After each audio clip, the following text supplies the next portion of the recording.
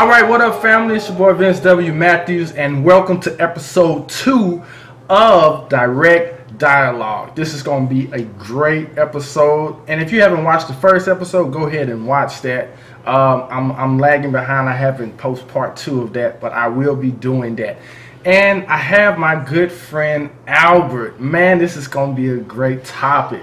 So, man, let's just dive right into it. You know, before we got on camera, we were just talking about briefly this big transition that has happened in your life, and we're not even mic'd up. So let's just go ahead and let's get it and do that, so we can, you know, we just kind of clip in. Is that it? Now we're good. We're good now. So now y'all can hear us a whole lot better. But man, yeah, we're talking about the transition that has happened in your life, and to see that just from afar is amazing and exciting at the same time. But I can just imagine what it is actually being in the thick of it. It's been crazy. So, but before we jump into that, let's go back, man, to see how you got into this whole thing, Christianity and your walk and your faith, and how that all started, and just tell people who you are and you know, your story. Yeah, for sure. Well, you know, I was raised in a Christian home. My father's a pastor. My mom, all of her family are pastors. My grandfather's a pastor. My uncle's a pastor. My dad's from Bogota, Colombia. Okay. And so he moved to Dallas when he was 20 for Bible college. Okay. Where he met my mom. Wow. And so then, you know, took off from there. They got married. I'm the youngest of 4. So from the whole time I was younger, I was the baby preacher. Okay. The baby preacher. My dad took me Sunday afternoons. He's doing the hospital visits, you know, all those things, and I went with him. I carried my little New Testament. Wow. The little one you steal from the hotel room. Yeah. Got New Testament, Psalm, and Proverbs, and I carried that in my back pocket, and so I was his little preacher boy. Wow. And, man, it kept going. Yeah, kind of, but I never really wanted ministry. You know, I was always part of church, always serving, those kind of things. But honestly, I was like, I gotta make some money. You know what I mean? I'm gonna make some money. Right. So my whole life, I was planning on being a veterinarian. Wow. I was gonna be a vet. That was the game plan. Went through high school. Was pretty good in classes, academics, and stuff. So coming out of high school, I had about 5 full ride scholarship opportunities. Wow. And so the top one I was going to take, it was Arizona State, full scholarship, and study to pay to go to school in Europe for a little bit, study abroad. I was like, oh, that's awesome. You know, that's what I'm going to do. Right? That's crazy. Well, then LSU comes, and LSU's like, we got you, full ride. And I'm like, well, I'm going to LSU. I'm going to Death Valley. I'm going to be a Tiger. And they're a vet school. And so I figured just being a part of the university, that would help with vet school later. Well, so I pass up my deadlines for all the other scholarships. LSU gets back to me, and they're like, oh, sorry, we overoffered. You're a finalist, but you're only guaranteed $6,000 for all 4 years. Hold up, man. Hold up. Like, what did they do that at? Like, what? Dude, I was so mad. I had it all planned. This is what I'm going to do. So I applied to Lamar University 3 days before deadline, got accepted 1 day before deadline, and I was at registration that Saturday with no scholarship, just paying to go. Just so I could get in school. That's crazy, because, man, it's amazing. You you make these decisions, and you know. Oh, I had it all laid out. Yeah, just all laid out. This is what I'm gonna do. This is my 4-year plan. I'm gonna work this out, and then all right, God, I'm gonna give this to you. You gonna bless it? All right, cool, and then boom. So, like, what was going through your mind? Oh, I was so upset. I was probably as close as I can ever remember being what you would call depression. Just like in a fog, just like, I'm here to be here. I'm paying to go to this school, which if you grow up in this area, it's Lamar University. You know, that has that stigma on it. Even though honestly, it's a great college. It's a great college, yeah. But since I was going there, you know, they're one of the top engineering schools in the country. So I was like, well, if I'm going to go to Lamar, I'm going to be an engineer. Right. So I hop in the engineering program. And also, because I'm going to make money. You an engineer in this area, that's what you do. You make money. And I was about 1.5 years into my freshman year, and I was miserable. I had a 4.0, the only person in my class with a 4.0 in the electrical engineering program. Killing, man. But I was miserable. Absolutely miserable. I went to my advisor and was like, I need to change my major. And she's like, what? Like, what are you talking about? What are you doing? Quit playing. You're right. And I was like, no, that's what I got to do. And she's like, okay, well, you can always come back. You can always do this. So then I went to political science. You know, I'm going to go be a lawyer. I'm going to go make money. I'm going to put the suit on. I'm going to do my thing. I can see that. Right? So I can see that. Because even if you're going to do ministry, you know, that aspect of I want to talk and get paid to do it. You know what I mean? That was there. Right. So I went through political science, and when it was time to do law school, I was like, I don't want to do law school. You know what I mean? I don't want to do that. So in my last years, I ended up minoring in economics. Plan was to be a financial advisor. Well, throughout all this, I started working at Triumph Church in the accounting department just because I wanted accounting for a nonprofit on my resume. Wow. That was it. Okay, so let's parallel park right there. Yeah, let's sit on that. So how did this whole thing? You grew up in Triumph, or how did that? So I was in and out of Triumph. I grew up in church. So we actually, because we probably have to backtrack even more. Okay, so my dad was a pastor growing up of this little church, Nearland First Christian Church. And it was a great church where we grew up, you know, not a huge church, but you know, my mom was on the piano, hymn number 64, like that's kind of how we went. Yeah, like making requests, doing that thing. And, you know, he preached every sermon. He did all the visits. He took care of everybody. But the man who was over that church pretty much refused to officially name him the pastor of that church because he was Hispanic. Hold up. Yeah, we're going somewhere. Yeah, because I'm thinking like because maybe he wasn't official or something. No, we're gonna put it on paper. Yeah, it was what it was. Wow. And so at some point, my dad was just like, I can't do this, and you know, like I can't keep sticking this out.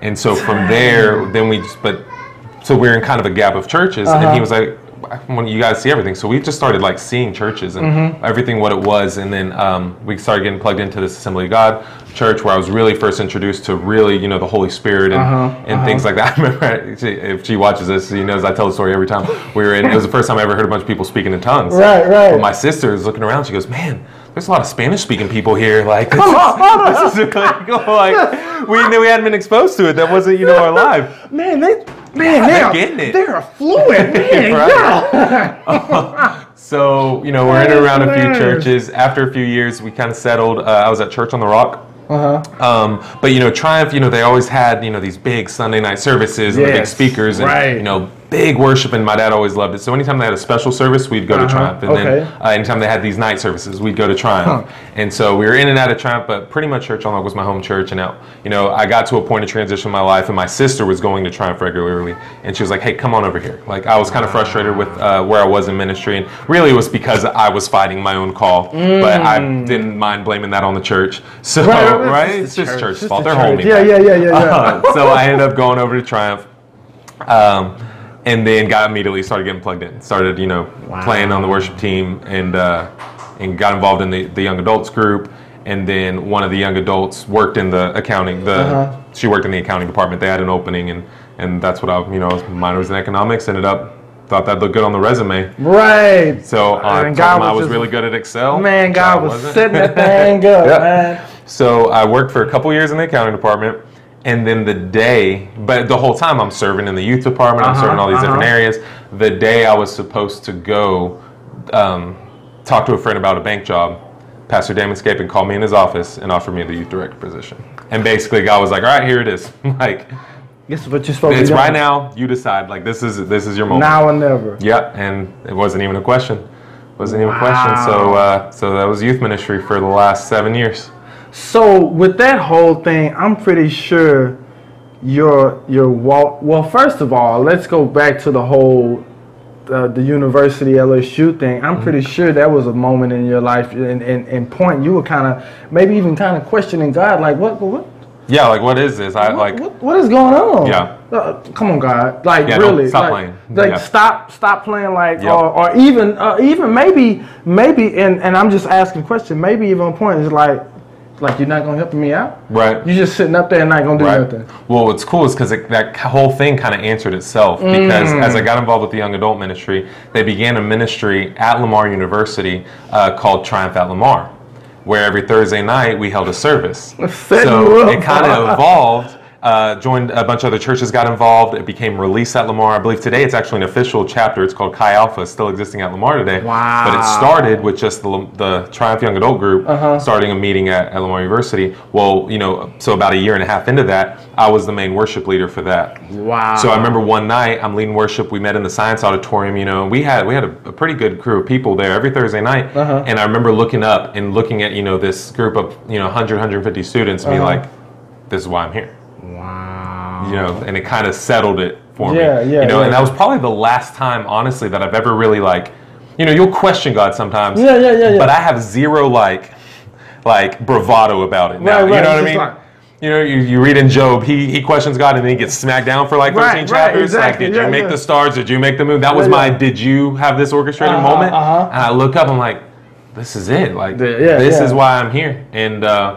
And so from that moment past, it was always just that was my purpose there. And even if it didn't correlate into full-time ministry, I just knew for that season, the ministry tools and the things I got to learn as a part of that ministry, have with me to this day. Man, that is crazy. And even before we get to the whole transition now, that pathway that God was just, in the scripture says, order my steps. Yeah. Oh, it was ordered. And just, it was ordered. Flashing lights. And I tried to pull them. I don't see that guy. What sign? I don't see that. Because you know what? And the crazy thing about it, you could have been doing that and just be like, I want to kind of stick with this lawyer, or I kind of still want to stick with this engineer, because God, you do good, but sometimes, God, you don't pay well. Right. Or you explain it, God, I'm going to go make all this money and I'm going to be a tithe payer. I'm going to give it all back to you guys. I don't want that. I want you. That's it. And I think sometimes that's what we do. We're like, all right, God, I'm going to do this. I'm gonna hook this up. I'm gonna go get this bag. I'm gonna make this paper. Yeah. But I'm gonna give it to the poor. Here's your bill, God. Here's your tip. Yeah. Oh my God. So what would you say to a person that's kind of in that transition or in that place where maybe it isn't so kind of evident and they're trying to figure out it's actually something a pastor told me. Actually, it's his birthday today. Pastor Stephen Samuel. He works over at Cathedral. In Beaumont, they came along and they were doing this college ministry with us, and I remember he was preaching a message one time, and he was talking about the most important thing for your life is to learn how to hear the voice of God. It's like, if you need to skip class for a week, if you need to tell your job you're not coming in, go lock yourself in a room until you can hear the voice of God. And until this day, that's the most important thing, because the whole world has an idea who you're supposed to be. You have an idea who you're supposed to be. Your parents have an idea who you're supposed to be. And good intention. Well-intentioned people, they want the best for you. But the best isn't always their best isn't his best. It's like good is not God. Good is the enemy of great. That is. Yeah. Ooh, say that again. Good is the enemy of great. Good is the enemy of great. I love that, because good can get you locked up in mediocrity. Yeah. And God says, I have these great things in store for you. I don't want you to settle with that. No, I don't want you to have that. But, we have to surrender what we have so he can put something else in our hands. So if you're in a season of transition, it's lock yourself in a room until you hear the voice of God. And you don't always get all the answers. You know what I mean? He doesn't give you the 5-year plan. Okay, God, 5 years? Oh, you got it? This is what I'm going to do? No. But it's that security that he's with you in it. And more often than not, that's all it is. That's all it's about. I got you. I got you. I'm with you. Yeah. I'm with you. And you can move in that. And it's a freeing place to be.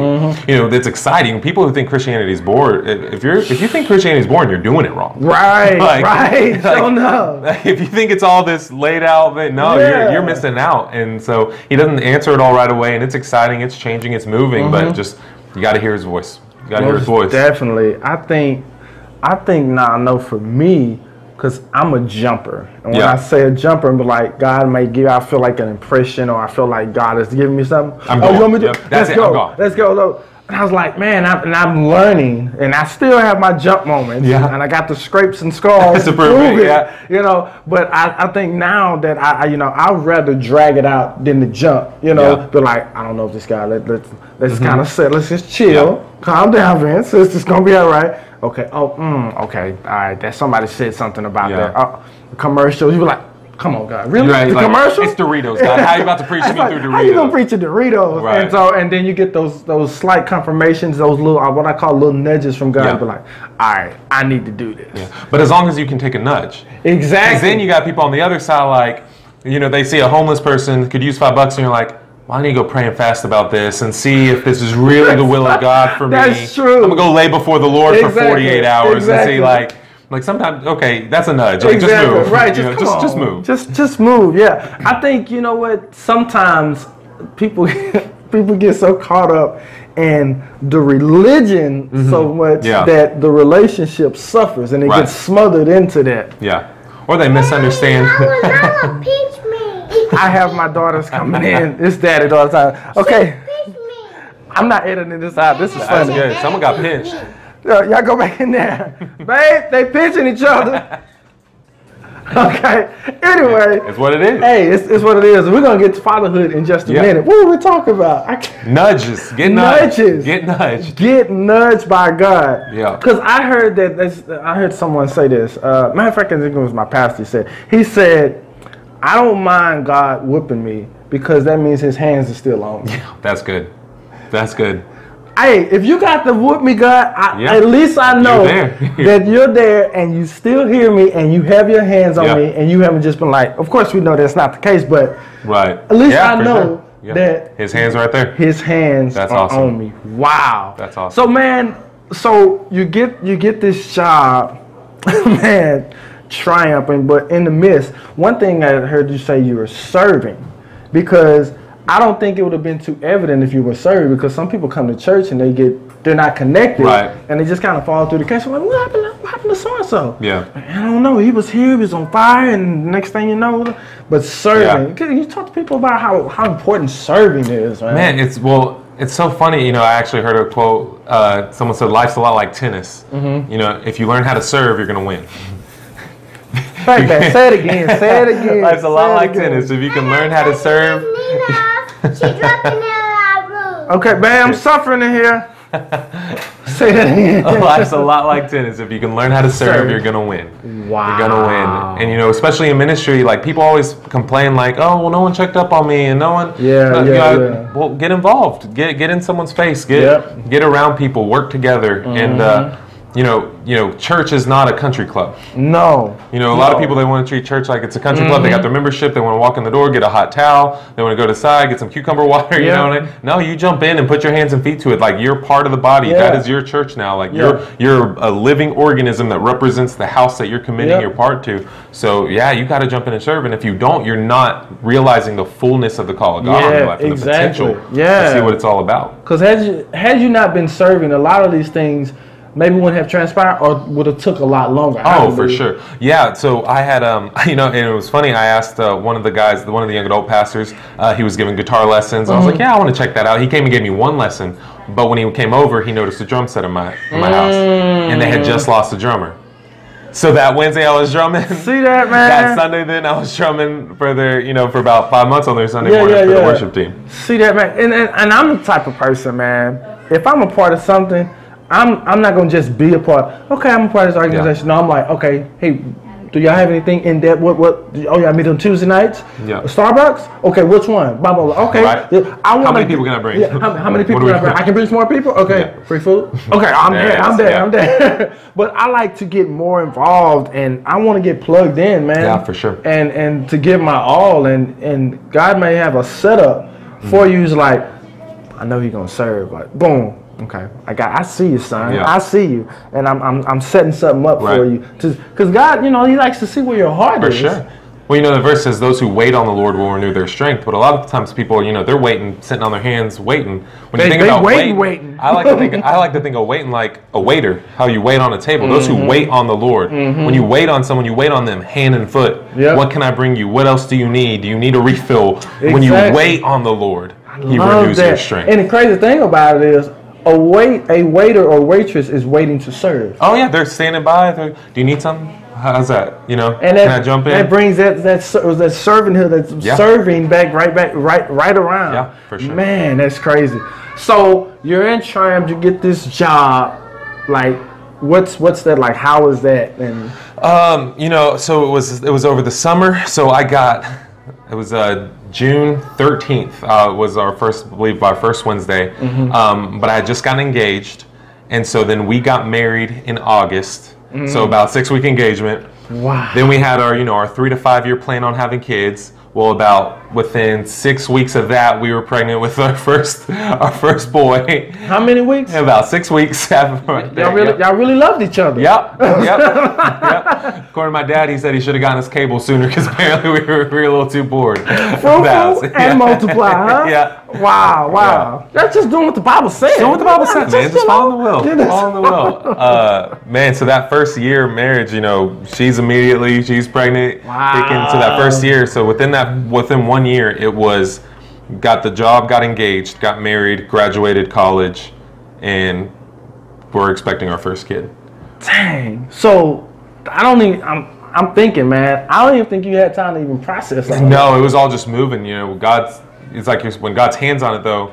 Yeah. Here we go. Let's go. Exactly. Now it's time to go. Exactly. Yeah. And that was years ago, but even now I feel like God, God is in this season is just like He's fast tracking things. Oh yeah. Things that would happen take 20 years is taking 3 to 5, and I mean you think about 24-hour miracles and different things like that. For sure. And God is you're like whoa. You was like, and God's like, you prayed for this. Remember the time you was like, you were crying? Remember that? Yeah. I got you. I didn't forget about you. I remember. Just because we forget about our prayers, God never does. Yeah. He's like, I remember that time that He broke up with you. He cheated on you, blah blah this whatever. Yeah. I'm giving you double for your trouble. That's right. That's right. He's got you. Yeah. He's got you. So you got all of these transitions happening at one time.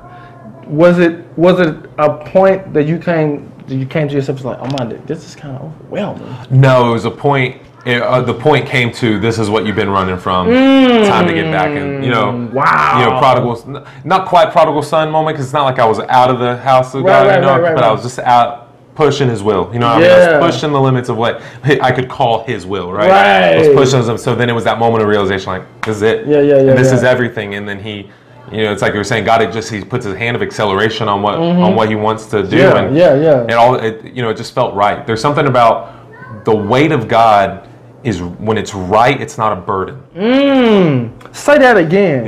His weight's not a burden when it's in His will. And so I didn't feel the pressure of becoming a husband, becoming the youth pastor, having a kid, all these things, because I was in His will. So even though, it might have felt more tied down than before, it was right.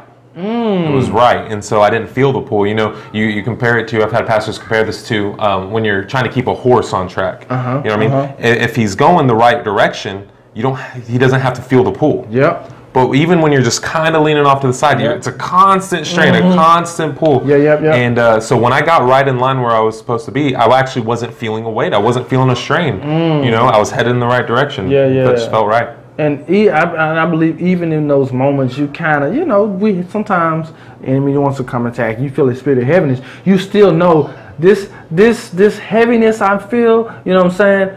It's a divine heaviness of things that I know I need to do. There's there can be a pressure. But it's so weird how there's a freedom in the responsibility. There's a freedom in the responsibility. There's a freedom to serve. There's a freedom to carry it. There's a freedom because at the end of the day, God's not counting on you for success. Obedience is our responsibility. The outcome is God's. So I'm not responsible for making it happen. I'm just responsible for taking the steps. So when you're in line and you're in that mindset, when you're following the will of God, it's up to Him. When you're trying to get yourself promoted, let's say you're successful. Well, now you got to keep the promotion. But when God promotes you, He sustains you. Self-promotion will have you broke down somewhere because you're trying to do it in your own strength and in your own power. And this life was never meant to be done in our own strength.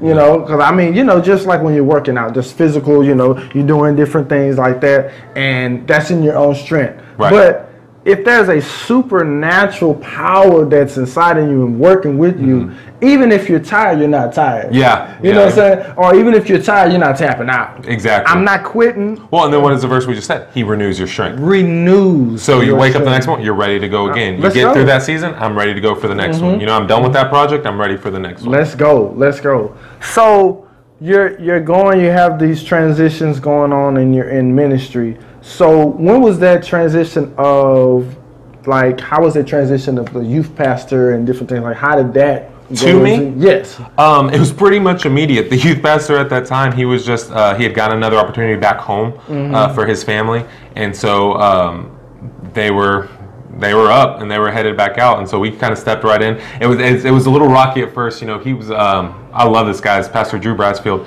and he just he's a seasoned professional youth pastor. So like he had it all going on, right? Seasoned professional youth pastor. He knew how to put a youth ministry together. Wow. I just knew God. You know what I mean? I know God. All I got is God. Well, so he had like all this cool stuff going on, and so a lot of things happened at the same time. So he had a lady who was serving every single Wednesday, making food for all the kids. Well, at the same time he transitioned out, her husband got a job and they moved. At the same time he transitioned out, his worship leader, who had put the whole youth band together, he was taking a job because he was about to transition and go up to Triumph DC to help start that campus.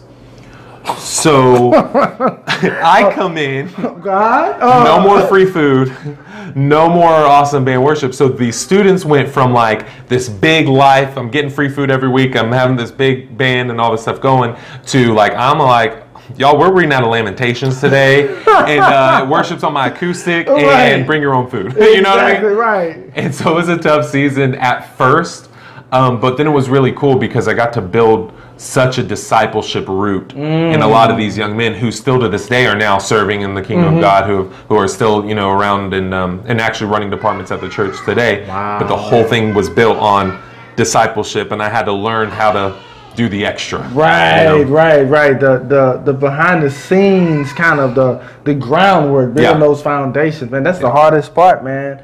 And I believe once you can get past that, like, pounding the ground, just really just grind, and not only that, when you do that, you really, like you said, you build those relationships that last a lifetime. And see, I didn't get that, because to me, I was like, all right, we're reading the Bible, we're following the Word of God, like, what are you kids doing? Like, let's do this right. Like, I didn't get it. It was funny, the same Pastor Stephen that I had mentioned earlier, he had given me this book when I stepped in that role, and it was called Moses, the Greatest Youth Pastor Ever. It had a cartoon picture of Moses riding a skateboard on it. Wow. So he gives me this book, and I throw it to the side of my desk. I'm not reading that book. I remember I was about 6 months in, and I was just having a hard time, because I was like, why is this youth ministry not growing? Why are we not seeing it? Like, I feel like I'm doing the right things, this and that. And I picked up that book. I read the whole thing in about like an hour, and it just talked all about building the trust with these students and building trust with these young people who need more than, if they didn't grow up like I did. I grew up, you come to church, you read the Bible, you do what it says, how hard is it? But that's not how they grew up from. Right, so, building that trust with them really became evident. And then I learned how to have a relationship with these young people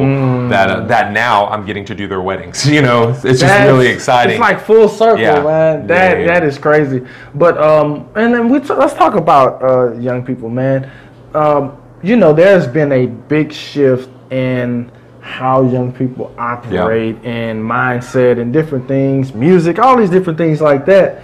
And sometimes you have, and we talk about it a lot, me and my wife talk about it, sometimes you have a generational gap, which causes a lot of friction between those two, because we're screaming this and they're screaming that, instead of, like you're saying, building that relationship with each other, because we need each other. Right. Because you guys went through something that we never had, but here we are in this social media, digital age, and they I don't understand this stuff. Like, what does that mean right there? Can you, I get phone calls from my parents, or, hey, how do you do this? Mom, I don't know what you do. I got an iPhone. Okay, you see that? When you do that, that means this and that. And they're like so confused. But when it comes to ministry, let's talk about how what kind of friction that you encountered as far as that. Now, maybe not just with you personally, but maybe with younger people and older people and those different gaps. Right.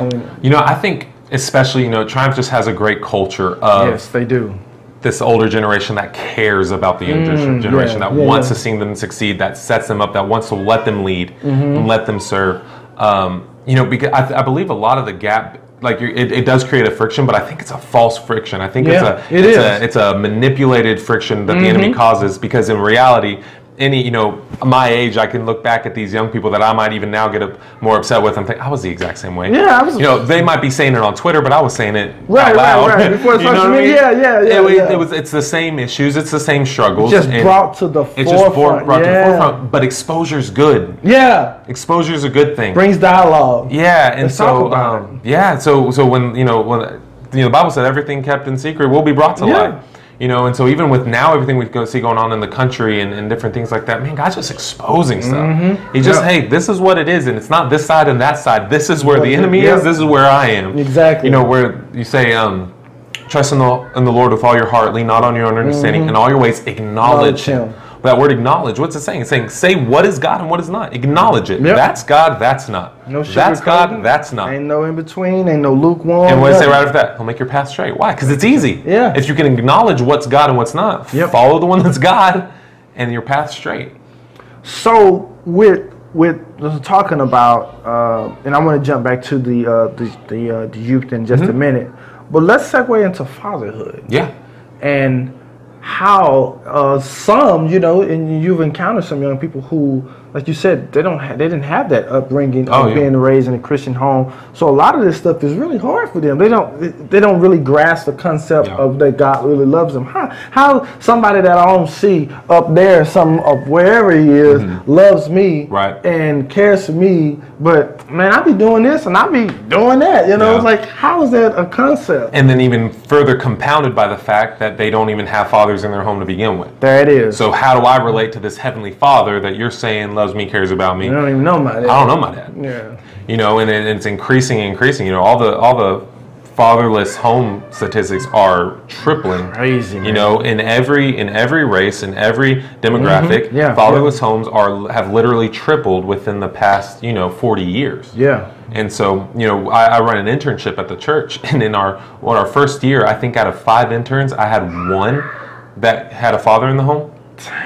And it's just crazy. So for me, it was another one of those things that was hard for me to understand at first, because I have a father. I have a very present father. I have a caring father, a godly father. I have a father who loves God, who seeks after those things, who taught me the Bible, who prayed with me at night. Right. And so it was hard for me to understand the gap. And then so God really used me, I think, in a lot of ways to fill that gap.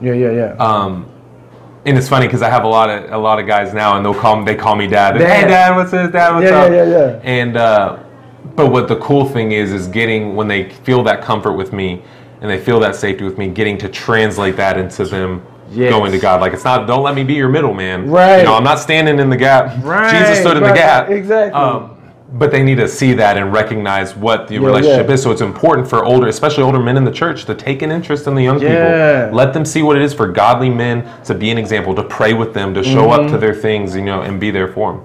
Yeah, because I was just chilling, man, spend time with God, and he just dropped this big bomb on me. He was like, and it said like this. He's like, if you as a leader do not prepare for the future, you'll always live in the past. Yeah. And so, like you're saying, pouring into these might be the next pastors. These might be the next evangelists or overseas. No, they're the church of today. I think that's the biggest mistake we tell these young people of the future. You're the church of tomorrow. No, you're the church right now. Jesus picked a bunch of teenage boys to do ministry with. We look. Peter was probably the oldest at about 21. These were a bunch of young, scrappy, teenage, rough kids, and he said, "I can use that. They're available. They're